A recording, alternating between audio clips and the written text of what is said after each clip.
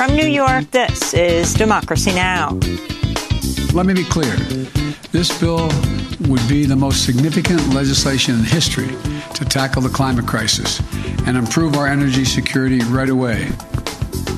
President Biden's hailing a Senate bill to address the climate emergency. The deal emerged after Senator Joe Manchin reversed himself and said he will support the legislation around a climate emergency. We'll speak to a professor who advised Senate Democrats. Then we'll look at how a synagogue president turned congressman is being targeted by an AIPAC super PAC ahead of next week's Democratic primary in Michigan. We'll talk to Congressmember Andy Levin. It's not acceptable as a moral Jewish person to support people who are undermining our democracy. And so it's not about getting endorsed by AIPAC. It's about taking hundreds of thousands of dollars from them and then also taking money from other corporate PACs that also are supporting insurrectionist Republicans. And we'll look at two threats facing the nation's imprisoned population this summer: intensifying heat waves and monkeypox.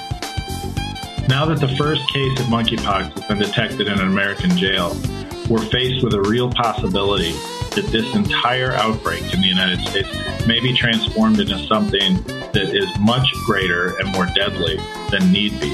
We'll speak with the former chief medical officer for New York City's Correctional Health Services and with the first formerly incarcerated reporter at the Marshall Project. All that and more coming up. Welcome to Democracy Now!, democracynow.org, the War and Peace Report. I'm Amy Goodman. President Biden's urging the Senate to swiftly pass the Inflation Reduction Act of 2022 after West Virginia Senator Joe Manchin's surprise announcement this week that he would support a budget reconciliation package to combat the climate crisis while lowering health care costs. The legislation represents just a fraction of the more than $3 trillion sought by progressive Democrats in 2020. But Biden said Thursday the deal would still be the most important climate legislation ever passed by Congress. This bill is far from perfect. It's a compromise. But it's often how progress is made, by compromises.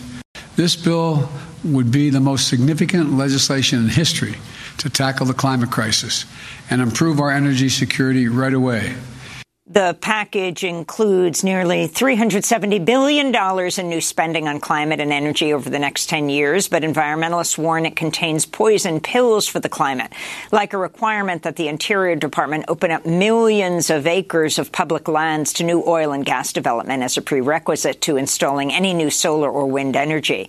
The Center for Biological Diversity said in a statement, quote, "The new leasing required in this bill will fan the flames of the climate disasters torching our country, and it's a slap in the face to the communities fighting to protect themselves from filthy fossil fuels." We'll have more on the emerging legislation later in the broadcast.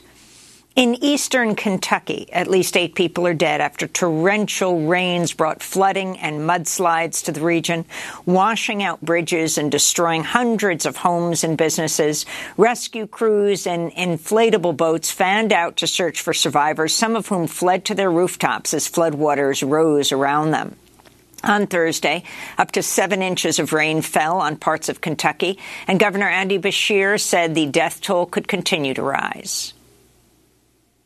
In a word, this event is devastating, and I do believe it will end up being one of the most significant, deadly floods that we have had in Kentucky in at least a very long time.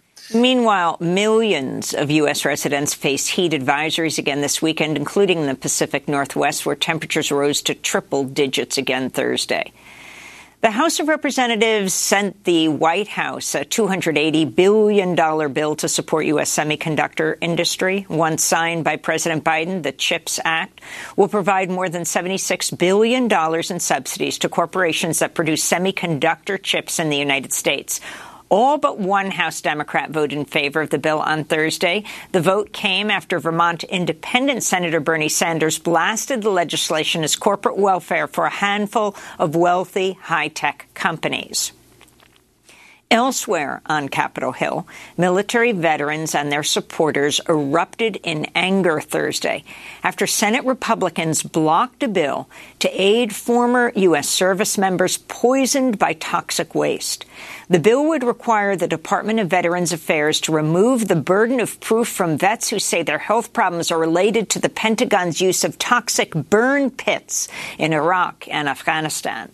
On Wednesday, Pennsylvania Republican Senator Pat Toomey, who's set to retire at the end of the year, blocked the bill after it initially received 84 votes in the 100-seat Senate. That prompted an angry response from comedian Jon Stewart, a leading advocate for veterans. Senate's where accountability goes to die. These people don't care. They're never losing their jobs. They're never losing their health care. Pat Toomey didn't lose his job. He's walking away. God knows what kind of pot of gold he's stepping into to lobby this government to on more people. I'm used to all of it, but I am not used to the cruelty. In eastern Ukraine, Russia's military says an attack by Ukrainian forces using a U.S.-made advanced missile system has killed 40 Ukrainian prisoners of war and wounded dozens of others. Ukraine denied its forces carried out the attack in separatist-held territory and instead blamed Russia for the strike on a prison housing the POWs. Meanwhile, United Nations officials say they're hopeful that a UN and Turkey broker deal to safely export grain from blockaded Ukrainian ports could begin as early as today. The White House says President Biden spoke with Chinese leader Xi Jinping by telephone for over 2 hours Thursday at a time of rising tensions between Washington and Beijing. Press Secretary Karine Jean-Pierre said the talks were aimed at restoring the U.S.-China relationship. The pair reportedly discussed climate change, human rights, counter-narcotics, and Russia's war in Ukraine. And then on Taiwan, President Biden underscored that the United States policy has not changed and that the United States strongly opposes unilateral efforts to change the status quo or undermine peace and stability across the Taiwan Strait. After the call, China's foreign ministry said Xi warned Biden over U.S. support for Taiwan, including House Speaker Nancy Pelosi's planned visit to the island in August. Xi was quoted as saying, quote, "Those who play with fire will perish by it," unquote. West Virginia's Republican-led state Senate is debating a bill today that would ban nearly all abortions while making abortion care a crime punishable by up to 10 years in prison. West Virginia's House of Delegates approved the bill Wednesday after hearing testimony from 90 members of the public who were allotted 45 seconds each. This is Addison Gardner, the youngest speaker. I'm 12 years old. I attend Buffalo Middle School. I play for varsity volleyball, and I run track. My education is very important to me, and I plan on doing great things in life. If a man decides that I'm an object and does unspeakable and tragic things to me, am I a child supposed to carry and birth another child? Am I to put my body through the physical trauma of pregnancy? Am I to suffer the mental implications? A child who had no say in what was being done with my body. Some here say they are pro-life. What about my life? Supreme Court Justice Samuel Alito has made his first public comment since authoring the majority opinion in Dobbs v. Jackson Women's Health Organization, which struck down Roe v. Wade. Alito spoke July 21st at the Notre Dame Religious Liberty Summit in Rome in remarks that were made public Thursday. I had the honor this term of writing, I think, the only Supreme Court decision in the history of that institution that has been lambasted by a whole string of foreign leaders who felt perfectly fine commenting on American law. One of these was former Prime Minister Boris Johnson, but he paid the price. In June, Boris Johnson called Alito's majority opinion striking down Roe v. Wade a backward step for women's rights. Alito's other critics include Prince Harry, French President Emmanuel Macron, and Canadian Prime Minister Justin Trudeau, who called the ruling overturning abortion rights horrific. The United States Coast Guard says at least 5 people drowned and 66 others were rescued off the coast of Puerto Rico on Thursday after they were forced off their boat by human smugglers. Most of the survivors are Haitian. They were handcuffed by Customs and Border Protection officials as they were taken into custody. Their rescue came just days after 17 Haitian migrants died off the coast of the Bahamas when their boat capsized. This week, rival gangs in Haiti's capital, Port-au-Prince, continued to wage intense gun battles in the impoverished neighborhood of Cité Soleil, where the UN warns the number of killings this year is fast approaching 1,000. In Veracruz, Mexico, scores of migrants who were left by human smugglers in an abandoned freight trailer on the side of a highway had to break their way out to avoid suffocation. On Wednesday, people at a nearby gas station discovered the migrants after they bashed holes in the trailer's roof. Medics treated survivors for knee and ankle injuries. We were told there were close to 400 immigrants traveling in the trailer. When they started to feel suffocated, they broke through the roof of the trailer and most of them jumped out. That is why most of the injuries we treated were ankle and knee fractures. The migrants are from Guatemala, Honduras, and El Salvador. This comes a month after 53 migrants from Central America and Mexico died in San Antonio, Texas, after they were left in a sweltering, abandoned trailer. In Massachusetts, workers at a Trader Joe's outlet in the town of Hadley have become the first to organize a union at the grocery chain. Workers voted 45-31 to join the newly formed Trader Joe's United, overcoming what organizers said was a relentless union-busting campaign. Trader Joe's workers in at least 2 other states have also launched union organizing drives. And in Canada, Indigenous protesters confronted Pope Francis Thursday as he prepared to celebrate Mass inside Canada's national shrine in Quebec City. The protest came as the pontiff continued his tour of Canada to apologize for the Catholic Church's role in Canada's brutal Indian residential school system, which saw an estimated 150,000 Indigenous children taken from their families and placed in distant boarding schools where they often suffered sexual and physical abuse. More than 4,000 children died. On Thursday, 2 Anishinaabe protesters unfurled a large banner reading, "Rescind the Doctrine," just as Pope Francis was starting Mass. Their sign was a reference to the 15th century doctrine of discovery used by the Catholic Church to justify the European colonization of indigenous lands. And those are some of the headlines. This is Democracy Now!, democracynow.org, The War and Peace Report. I'm Amy Goodman. We begin today's show looking at how AIPAC, the American Israel Public Affairs Committee, is spending millions of dollars in primary races to defeat progressive Democrats. In Michigan, where voters go to the polls on Tuesday for a primary election, AIPAC has spent over $3 million targeting Andy Levin, a 2-term member of Congress. Levin is a former president of his synagogue. He comes from one of the most prominent Jewish political families in Michigan. His father, Sander Levin, served in Congress, and his uncle, Carl Levin, was a U.S. senator. Congressmember Andy Levin is a self-described Zionist who supports a 2-state solution. But earlier this year, a former president of AIPAC described Levin as, quote, arguably the most corrosive member of Congress to the U.S.-Israel relationship. Due to redistricting, Levin's opponent in Tuesday's primary is another incumbent, Haley Stevens, who's embraced AIPAC support. Senator Bernie Sanders is heading to Pontiac, Michigan today for a campaign rally with Levin and Congressmember Rashida Tlaib, who's also been targeted by outside money groups. A new PAC aligned with AIPAC, run by Bakari Sellers, has vowed to spend over $1 million to defeat Rashida Tlaib, who's the first Palestinian-American woman to serve in Congress. This all comes just weeks after AIPAC spent nearly $6 million in Maryland to defeat former Democratic Congressmember Donna Edwards in her primary. Other progressives who lost after being targeted by AIPAC include Nina Turner in Michigan and Jessica in Ohio and Jessica Cisneros in Texas.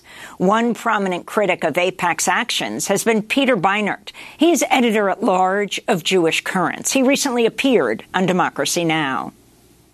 So what this play is really about is trying to create a whole new generation of younger Democrats in Congress who will toe the AIPAC line on Israel-Palestine, also in many, many cases also take a kind of more pro-corporate position and therefore blunt the trend that we were seeing towards the Democratic Party moving in a more progressive direction. We go now to Michigan, where we're joined by Democratic Congress member Andy Levin, who's joining us from his home in Bloomfield Township. Welcome to Democracy Now!, Congressman. In a moment, we're going to talk to you about your arrest, or was it two arrests, around abortion rights as you stood outside the Supreme Court. But first, I want to go to this issue of your primary on Tuesday. How many millions of dollars have been spent by PAC? And this is new for AIPAC. Although they have the word PAC in AIPAC, they've actually just recently established a super PAC. Right. They recently established a regular PAC and a super PAC. But between the money they've bundled and the money in the dark money they're spending independently, I believe it's up over $4.2 million, Amy, just to try to take down a progressive Jewish congressperson who, I don't know if you remember, but I think I first appeared on your show when I created and ran Union Summer in 1996. So I'm a little bit unusual as a member of Congress. Yeah, that was the first year of Democracy Now! Wow. Of that amount of money, so we're talking about a quarter of a century ago, but that amount of money, you're talking about around $4 million. How much overall is being spent on your primary race? Well, I think we're being outspent about 5-1, and I believe 2/3 of the money being spent on the other side is not money that my opponent has raised in, campaign contributions, but is independent expenditures. Well, and also, it's worth pointing out that Emily's List is partnering with AIPAC on this, even though I've been endorsed by Cecile Richards, by Heather Booth, former head of Planned Parenthood. And by the leading abortion care provider in our region. Emily's List is now backed by a former SEIU local union president, and they're attacking the person in the race who helped hundreds of women of color join SEIU for a better life. So it's kind of ironic. Well, I want to turn to your debate in May when your opponent, Congressmember Haley Stevens, defended her endorsement by AIPAC. Allow me to say I've been endorsed by the American Israel Public Affairs Committee alongside Speaker of the House Nancy Pelosi, Majority Leader Steny Hoyer, Majority Whip Jim Clyburn, Senate Majority Leader Chuck Schumer, several dozen members of the House Progressive Caucus. And certainly that endorsement was based on my belief in a strong U.S.-Israel relationship. I've also been so proud to be endorsed by the Jewish Democratic Council of America, as well as several other pro-Israel groups. She didn't answer the question. The question is about giving back money from AIPAC, giving back money from other PACs that support insurrectionist Republicans. Y'all, this is not like some gotcha thing in a political campaign. Our democracy is hanging by a thread. It's not, I'm going to speak Jewishly here, as, it's not halakhically acceptable. It's not acceptable as a moral Jewish person to support people who are undermining our democracy. And so it's not about getting endorsed by AIPAC. It's about taking hundreds of thousands of dollars from them and then also taking money from other corporate PACs that also are supporting insurrectionist Republicans. We just did a segment on Donna Edwards' race in Maryland where the issue of Israel in Palestine is hardly raised. Even by the AIPAC Super PAC in ads, they raise other issues. Is that the case in your district? Are people aware of this outside money? Absolutely. It's the same, Amy. They are not talking about this. They may do some micro-targeting because maybe about 8% of the electorate of this new district is Jewish, and they may do some micro-targeting at them. But their ads, there's a double deception here, really, Amy. One is where the money's coming from. And most of this money is not even coming from Democratic capital D sources. It's coming from Republicans, and mostly Republican billionaires like Paul Singer and Bernie Marcus and the guy who founded WhatsApp. Who all of whom fund right-wing causes, are union busters, and so forth. That's the first part of this deception. And the second part is they don't even talk about why they're giving the money.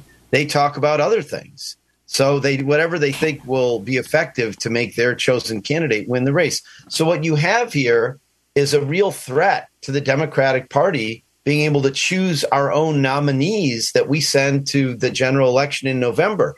this could go to other issues. You could have Big Pharma. You could have Enbridge or ExxonMobil or tobacco companies deciding to flood the field with dark money in Democratic primaries so they get their chosen nominee. It's horrifying. So Senator Bernie Sanders is coming out to campaign for you and for Rashida Tlaib. Both of you are Michigan. She's one of two of the first Palestinian-American women to serve in Congress. She's facing the same issue in Detroit. Yes, but I feel really confident that Rashida Tlaib will win. She's an incumbent running against a non-incumbent. 60% of the new 12th district is part of her current district. And, I'm really glad Bernie's coming. I'm glad he's supporting her, too. But I think their efforts there will not, they're not investing in the same level because I think they know they can't succeed. My race is an incumbent on incumbent primary, of course, so it's quite a different matter. That's like here in New York, Carolyn Maloney versus Gerald Nadler. The redistricting led to incumbents facing each other. I wanted to end on this issue by asking you about David Victor, the former president of AIPAC, saying that in an email to pro-Israel donors that you are arguably the most corrosive member of Congress to the U.S.-Israel relationship.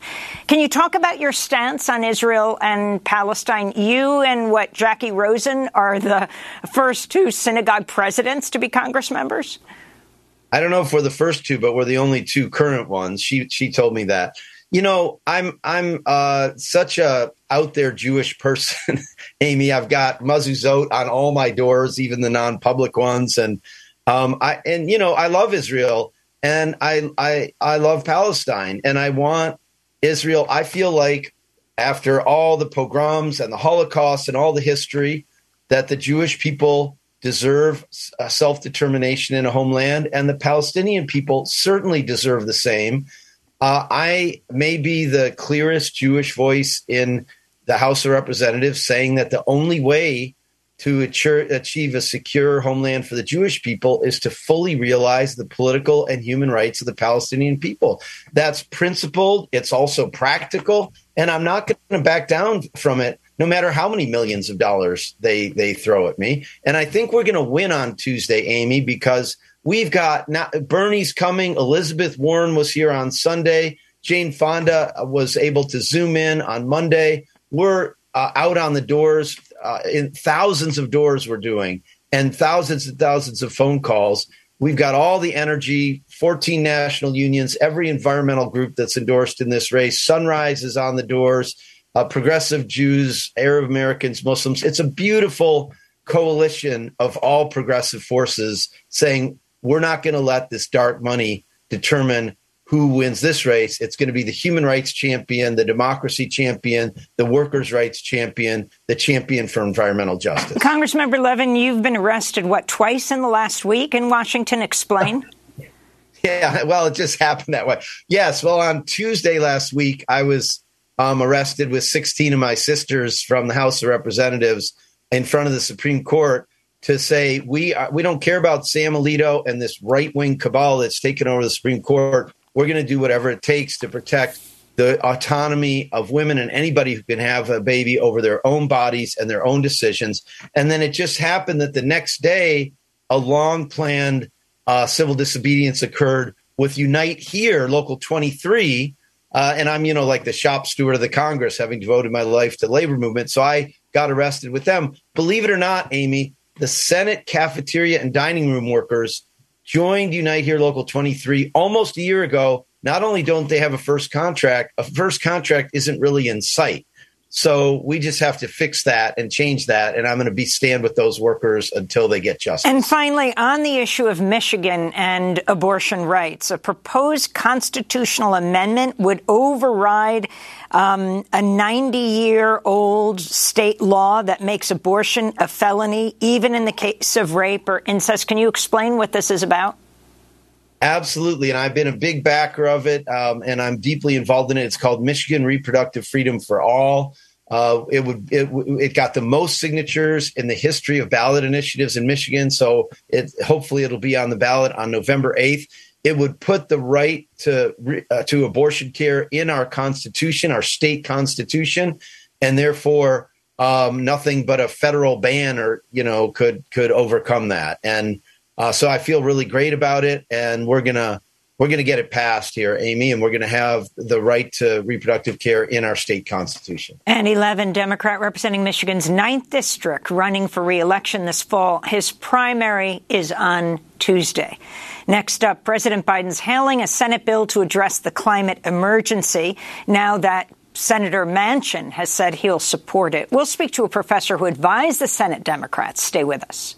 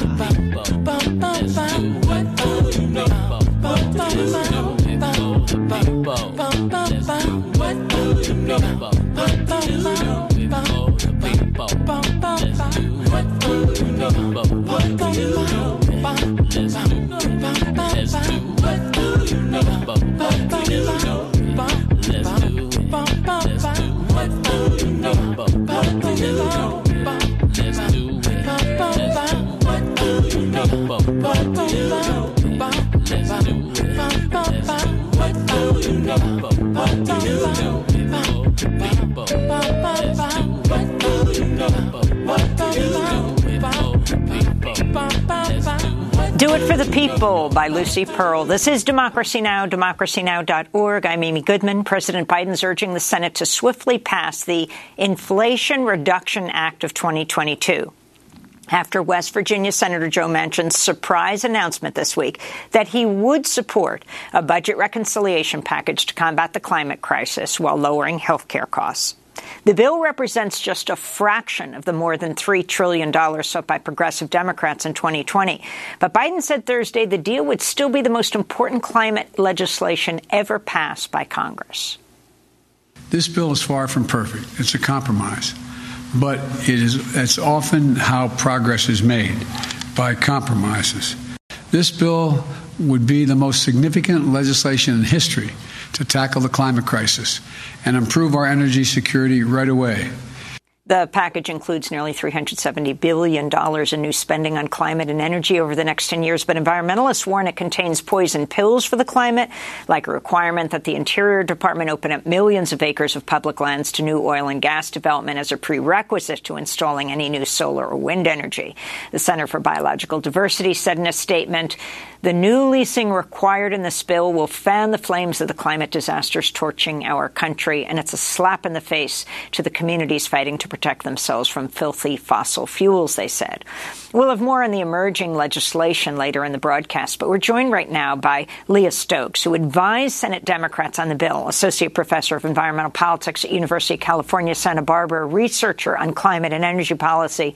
It's great to have you back, Professor. What happened? I mean, the shock waves that went through Washington when the Democrat who was torpedoing this bill turned around and said he would support it. We're talking Joe Manchin. What happened? You were working behind the scenes. Well, it was really shocking. And I think the last 2 weeks when we thought the entire deal had fallen apart, they were really painful. Facing the prospect of absolutely no climate investments out of D.C. yet again. We're talking about decades of attempts to do this. It was devastating. We just do not have another decade left to wait if we really want to be on track to cut carbon pollution in half this decade, which is what scientists say we need to do and what President Biden has pledged to do. But it turns out that, a lot of the public work saying that what Senator Manchin was doing was not okay, whether that was folks in West Virginia arguing that he needed to make sure that former mine workers had the right health care support, or, climate activists saying we cannot torch the planet, not just for all of us, but also for Senator Joe Manchin's grandchildren. I think that pressure maybe got to him a little bit, and he didn't want to have his legacy be one of climate destruction. So lay out exactly what has passed and what didn't. It hasn't been voted on yet, but what is in this bill? I like your thinking, Amy. What is in this bill and what isn't? Yes. So, the bill passed the House of Representatives last fall and included $555 billion in clean energy and climate investments. The good news is that a lot of that has remained intact in this final Senate version. So we're clocking in at $369 billion. And a lot of the changes between the two bills are mostly shaving, the amount for a specific program, tweaking the language, but not getting rid of wholesale programs. There were some full losses, such as the Civilian Climate Corps that the Sunrise Movement championed, but a lot of the provisions that we needed are still in there. So how can we break that down for folks? Well, first, there's a bunch of consumer-facing incentives to reduce energy bills. It turns out that 41% of inflation right now is being driven by fossil fuels. So what this bill would do is make it cheaper to get an electric vehicle, a heat pump, which is a really efficient electric appliance that both heats and cools your home. And for low and moderate income folks, it would even help get an induction stove, which is, again, a really important piece of technology to cut carbon pollution and energy bills at the same time. So we know that if folks adopt these technologies that the bill is going to make cheaper, it will actually save them $1,800 a year in their energy bills. That's according to an analysis from Rewiring America. And, that's not surprising because it costs about $1 a gallon to drive an EV versus about $4 or $5 a gallon for a gas-powered car. So we're talking about really delivering a lot of savings with these clean energy technologies for everyday Americans. And I can get into the other details, but I'll just pause there because it's a really big bill, so I don't want to overwhelm you, Amy. Well, Professor Stokes, what about environmentalists' warning of the bill containing poison pills, like this quote I just read from the Center for Biological Diversity, who said the new leasing required in the bill will fan the flames of the climate disasters torching our country, a slap in the face of communities fighting to protect themselves from filthy fossil fuels? Yeah, like all bills that potentially become law, it's not perfect, right? And we cannot let perfect be the enemy of the good here. These lease sales are very problematic. The basic idea is that they require a minimum amount of lease sales every year. I looked at what the historic level of sales were, both for onshore and offshore, and it's about a quarter lower when it comes to offshore lease sales than the historic 10-year average before the pandemic, and about half of the onshore lease sales. So, it's still lower than what we've been seeing on average under the Obama administration and the Trump administration, but it's not ideal. We do not want to be doing required lease sales. There are, however, some other changes in the bill that pull us in the other direction, such as royalty rate increases. And, what we're really trying to do here is reduce demand for fossil fuels by helping Americans get access to clean energy technologies that run off of electricity and not off of fossil fuels. And so what the idea will hopefully be is that we're going to reduce our demand for fossil fuels, and that will make leasing onshore and offshore less profitable. But no, this is not the bill that, I would have written personally. It's going to have some bad ramifications for communities on the front lines of drilling, and that is not good. But we cannot miss the forest for the trees here. We have to be clear-eyed. We're talking about a bill that will reduce carbon pollution 40% below 2005 levels by 2030, which will get us 80% of the way to President Biden's goal and towards what climate scientists say we need to do. So it's not perfect, but, these provisions, the modeling that I've seen sort of preliminarily, they're going to add about 1% out of that 40% in the bad direction. So we can think of it as saying, for example, the good stuff is something like 10 to 20 times bigger than the bad stuff when it comes to carbon pollution. Well, I want to bring in another guest here. On Capitol Hill, 6 congressional staffers were arrested Monday as they held a nonviolent civil disobedience protest inside the office of Senate Majority Leader Chuck Schumer. The staffers were calling on Schumer to reopen negotiations on the bill to combat the climate crisis. We're joined now by one of those staffers who was arrested. Saul Levin helped organize the direct action in Schumer's office. Saul, welcome to Democracy Now! Now, you're a Democratic staffer. And I wonder if this could have played a role in Manchin reversing this kind of action inside Congress. Explain why you targeted not the Republicans, but, yes, the Senate Majority Leader, Chuck Schumer. Yeah, well, thanks, Amy. Part of this action was kind of an alarm bell that we were ringing from the inside, where we were kind of trying to direct people towards the Senate Majority Leader and, frankly, the President of the United States to say, these are the folks who need to be negotiating like our lives depend on passing climate policy this year, which they do. And so we've seen, Senator Manchin go back and forth with industry and everything else. And we really thought that what was needed here was a boost for Senator Schumer to keep negotiating, to not get discouraged, to keep going, because we have absolutely no option. And keep in mind, there's a huge age divide here. We hope that this had an impact, but there's hundreds of congressional staffers who are doing different things to try and get this bill back to life, because we're going to live through the climate crisis. We already are. Some of us are hoping to have kids, I'm hoping my goddaughter is going to grow up in a livable world. And we weren't on track for that. Hopefully now we're a little bit more so. Now, Saul, we just spoke to your father, Andy Levin, who's running for re-election on Tuesday in the primary. He was arrested twice last week. You were arrested once. There are a lot of arrests in your family.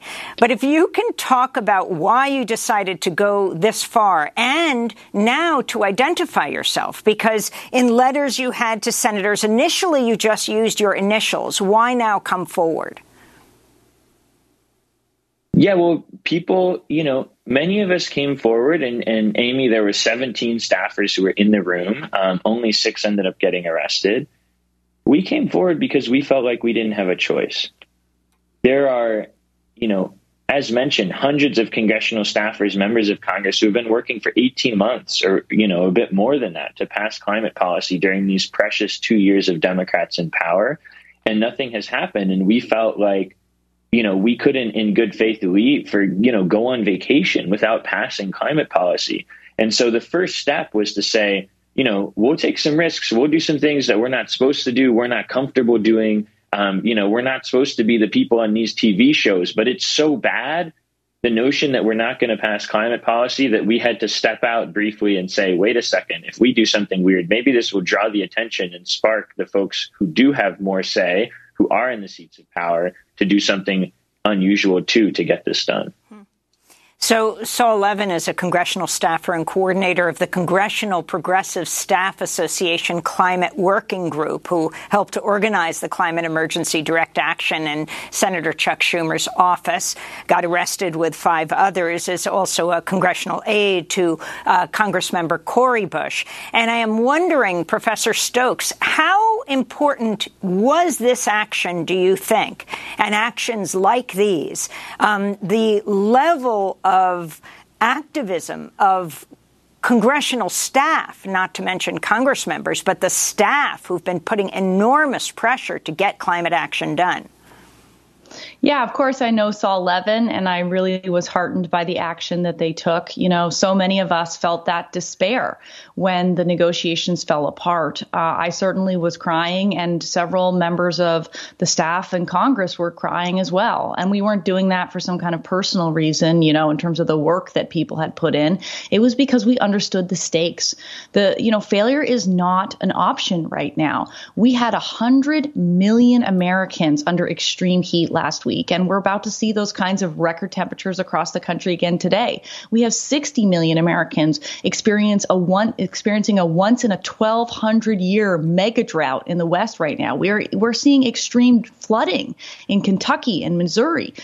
This is just terrible, and we cannot just watch the climate crisis unfold like Saul was talking about and not actually do something about it. So there are so many people working in Congress, the staff that Saul just elevated, who have been working really hard. That includes a number of staffers in Senate Majority Leader Chuck Schumer's office who haven't even taken paternity leave since they had small children. And, I got to tell you, I came on your show exactly 1 year ago today, and then I was in the hospital. And then I had my own children, twins, and I have not gone on leave since then, really, because this climate bill is just too important. We have got to get it over the finish line. So I'm really grateful for all the folks working in Congress to get it over the finish line in the coming coming weeks. We just have 30 seconds. I know you're in Michigan, Saul, but if you can talk about the climate protesters who got arrested last night outside the congressional baseball game and fundraiser as they tried to block the entrance to the Nationals Park. I mean, this is happening at every level now. Absolutely. Well, I think, we were not coordinated with them, but I think at all levels, people are rising up and saying, we need more climate justice investments immediately on an absolute emergency basis. As Leah mentioned, there's, been heat waves all over the country that are unprecedented, other than the fact that they've happened in recent years as the climate crisis has escalated. But, the consistency between our protests and the protest at the baseball game is that people all over the world are rising up and saying, we're going to live through this, and our leaders are not moving fast enough. We're hoping, we're still looking at the details and hoping to move forward with climate policy this year, but this new package is not anywhere close to the level of funding that we need. This is not a Green New Deal or Build Back Better. And so people need to keep pushing and pushing for more, whatever ways they can. I want to thank you both for being with us. The signs that were held, Democrats seal the deal, and talking about a climate emergency at Nationals Park.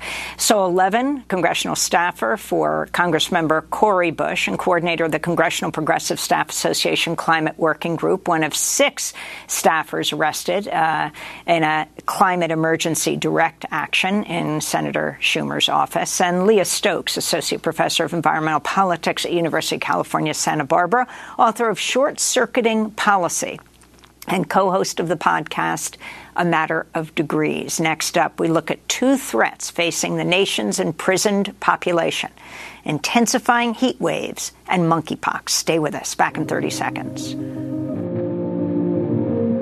Every time you look outside your window, everything is just the same as before. You are turning round and round, you see it's a sad day for sure. Taste the fruit of me. Make love to all you see. Would you make a wish? Sad Day by FKA Twigs. This is Democracy Now!, democracynow.org, The War and Peace Report. I'm Mimi Goodman. As tens of millions in the United States live under heat alerts this week, we look at conditions faced by those in prisons and jails. Here in New York, 2 city council members made an unannounced visit Monday to the Rikers Island prison complex and called it a hellhole. Tiffany Caban's district includes Rikers. And in a statement, she described, quote, New Yorker after New Yorker languishing in intake for day after day with no air conditioning in the middle of a severe heat wave and generally a persistent wave of what in the outside world would be seen as an emergency, taking a week or 2 to address inside the facility. In the Pacific Northwest, a heat wave pushed temperatures in some areas above 110 degrees Fahrenheit. This is an immigrant held at the Northwest Detention Center run by the private prison company Geo Group in Tacoma, Washington, speaking to Maru Mora Villalpando of the immigration justice group La Resistencia. Right now it feels very hot, and the guards don't want to switch the hours. We go out to the yard. They take us out at 2, noon, 1, during the times when it's extremely hot. There's no shade, and they leave us out there for an hour. And when you go back inside, do the guards give you water? No, not at all. What if you ask them for water? There's a water fountain outside, but the water comes out very hot. If we want to take a shower or freshen up, the water in the bathrooms and the shower comes out boiling hot. This comes as a new report by the Texas Prison Community Advocates and the Hazard Reduction and Recovery Center at Texas A&M University finds 13 states do not have universal air conditioning in state prisons. This includes Texas, where most prisons are not fully air conditioned. One Texas prisoner described the environment of extreme heat and the COVID-19 pandemic as a living hell.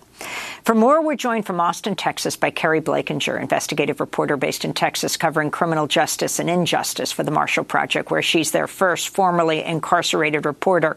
We just interviewed her on her new memoir called Corrections in Ink, and she's been documenting conditions during this latest heat wave. Welcome back to Democracy Now!, Keri. What have you found?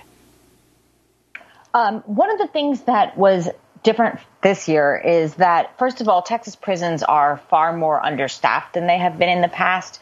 So some of the basic things that would be done to mitigate the heat in past years aren't available necessarily this year. There aren't necessarily enough staff on hand to be letting people out for showers as much, or letting them outdoors as much, or, doing things like providing ice and things like that. So although heat has been an ongoing issue in Texas, this year it's exacerbated by a staffing crisis that's been, years in the making.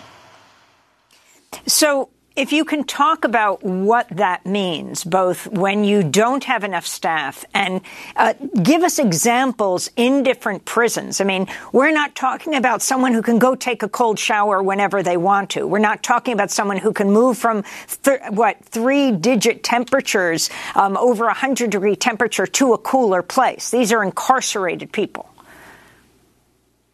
Right. And, they're stuck in their cells, and it's been bad enough that this year I've actually had staff reaching out to me, giving me tips that their tip is simply that they're concerned about the prisoners.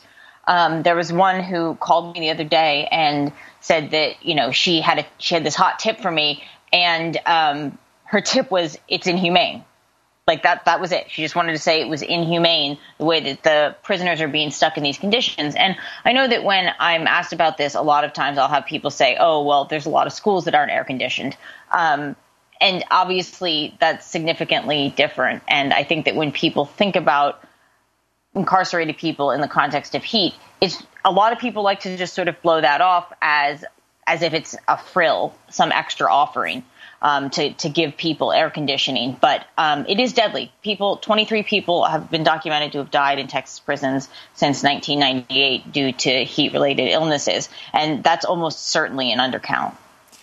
You tweeted this week about a facility in Gatesville, Texas, where the water went out for at least 2 days while the air temperature was over 100 degrees Fahrenheit. Talk about this.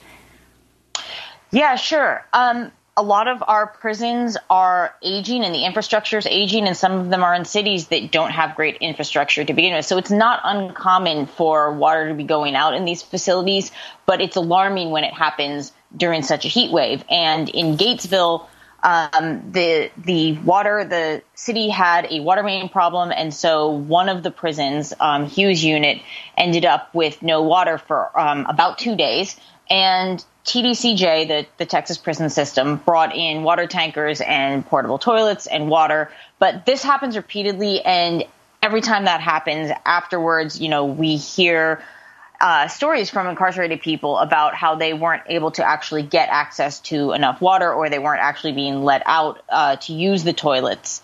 So, this is a solution that's certainly better than nothing, but has still historically been problematic. And, the other piece of it when you have a city water outage like that is that there's usually a boil water notice, during or after. And the other units in Gatesville, because there are several prisons in Gatesville, all had boil water notices, but no means to boil water.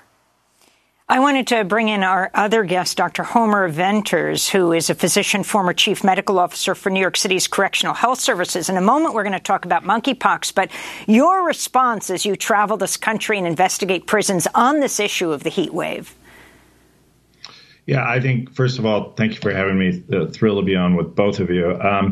This is a drastically underappreciated problem. And one of the most basic tools, which is to understand who are the heat-sensitive people who are in a jail or a prison or detention center, is almost never undertaken. So when it gets over 85 degrees in a living space, the risk of death and serious illness from that high heat condition is different. But the medical staff, the medical services in these places know who are the people that are more likely to die or get sick, and they almost never identify people as being heat sensitive and focus on making sure they are okay, get them into air-conditioned settings. So this is a problem all over the country as more and more places that historically don't have high heat days do and aren't prepared to take the mitigation efforts, on top of the long-standing problems in places that Carrie was just talking about.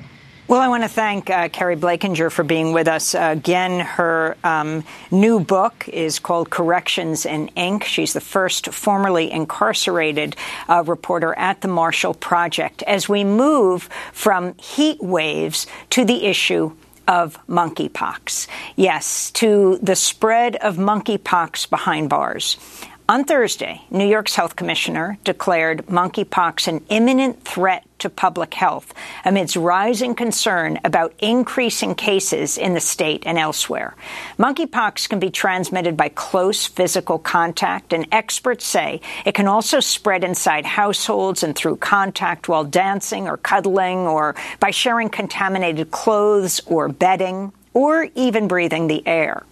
Symptoms include swollen lymph nodes, fever and muscle aches, and a bumpy rash with lesions that can last 2 to 4 weeks. Painful lesions. This comes as the first case of monkeypox behind bars was reported in Chicago this week at the Cook County Jail.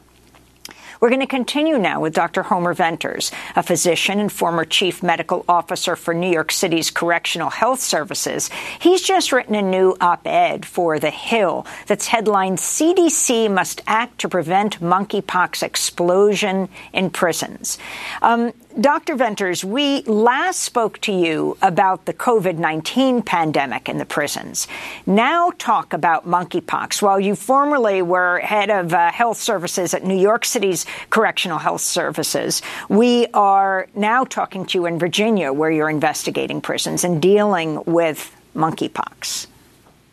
Yeah, I should say where I am now, there aren't any cases, but I think that my concern around the country is that there are so many places, especially the intake pens, the court pens, solitary confinement where people are doubled or tripled up in cells, where there is a mandated forced close contact between humans that involves skin-to-skin contact, that if you looked at the part of the CDC recommendations that deal with raves and parties and social gatherings, if you had one iota of experience or even talked to a single incarcerated person, you would realize that same contact is happening thousands, tens of thousands of times every day in jails and prisons. I am worried that, right now we have about 5,000 cases reported in this country, that number could dramatically increase, and the whole epidemiology of the American outbreak could shift in a direction that involves many more cases among people who have justice involvement. So let's talk about the monkeypox vaccine, TPOXX. I mean, the U.S. had the foresight to store millions, right, of these TPOXX vaccines, which dealt with, and you can explain all of this, smallpox. What happened? Why are people lined up? This is outside of prisons, trying to get this vaccine and can't get it now, not to mention what's happening in prisons.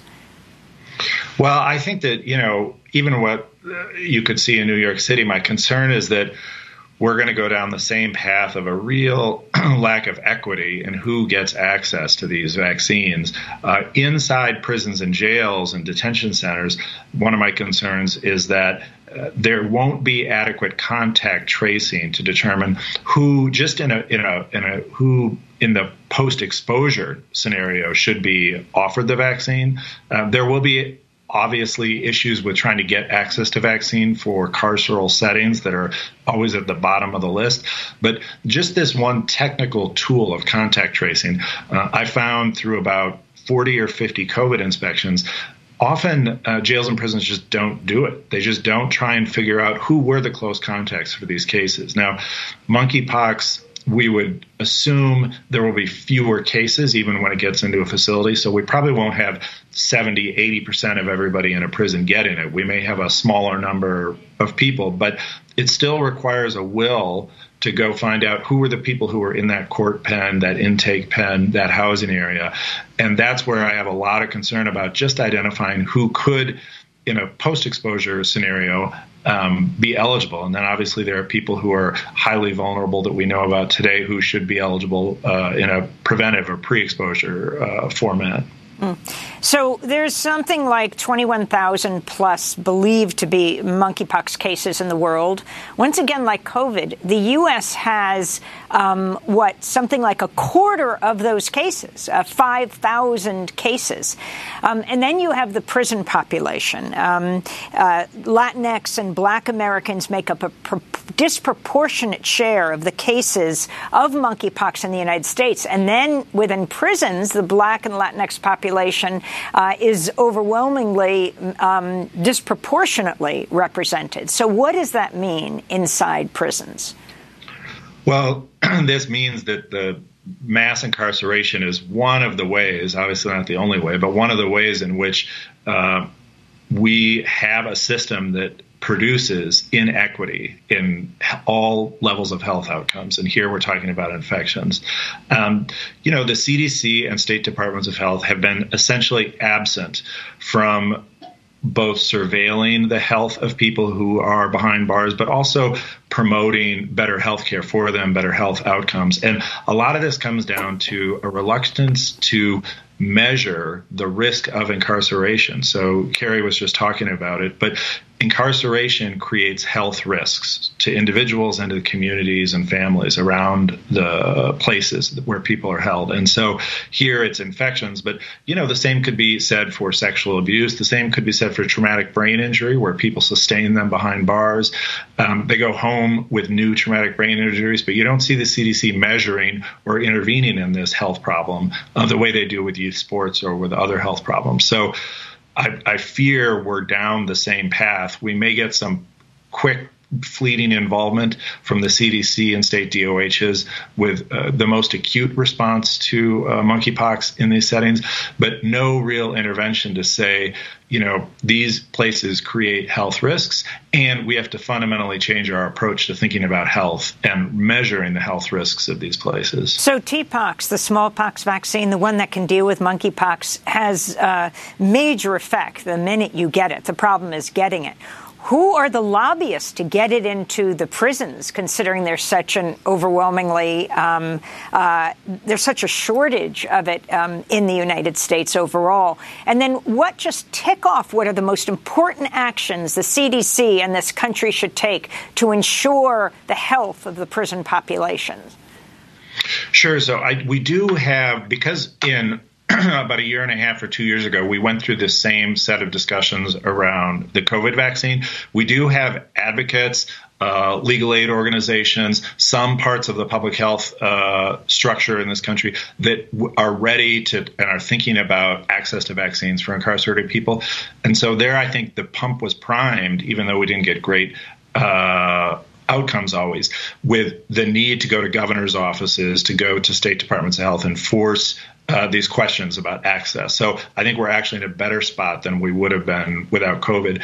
I think the CDC today needs to come up with, and I know they're working on it, guidelines for detention settings specific to them, but they need to be much more explicit. So these intake pens where you cram people together, where you're going to have transmission, they need to say explicitly, you shouldn't do this. You shouldn't be putting 40 people into a small pen, having them sleep on the floor. They should also be explicit about things they avoided talking about before, like copay should be eliminated. People who have symptoms don't report them, either because they have to pay money when they report these symptoms, especially in prisons, or they may go to a punitive setting. They may go to solitary confinement, essentially. And so the CDC can be much more explicit. To do this, though, their guidelines have to be much more rooted in the actual experience of incarcerated people. So they need to talk to incarcerated people. When they go to a tour, just like a state DOH, they can't walk in and take a manicured tour from jail administrators. They need to sit down and have confidential discussions with people who are living this experience. How many prisons and jails in this country? We have 3,000 jails, about 2,000 prisons, and another 2,000 juvenile detention and immigration centers. So about 7,000 of these boxes. So if you think we have 5,000 cases in this country today, that number can dramatically increase. We have to leave it there. And I want to thank you, Dr. Homer Venters, for being with us, the former Chief Medical Officer for New York City's Correctional Health Services. I'm Amy Goodman. Thanks for joining us.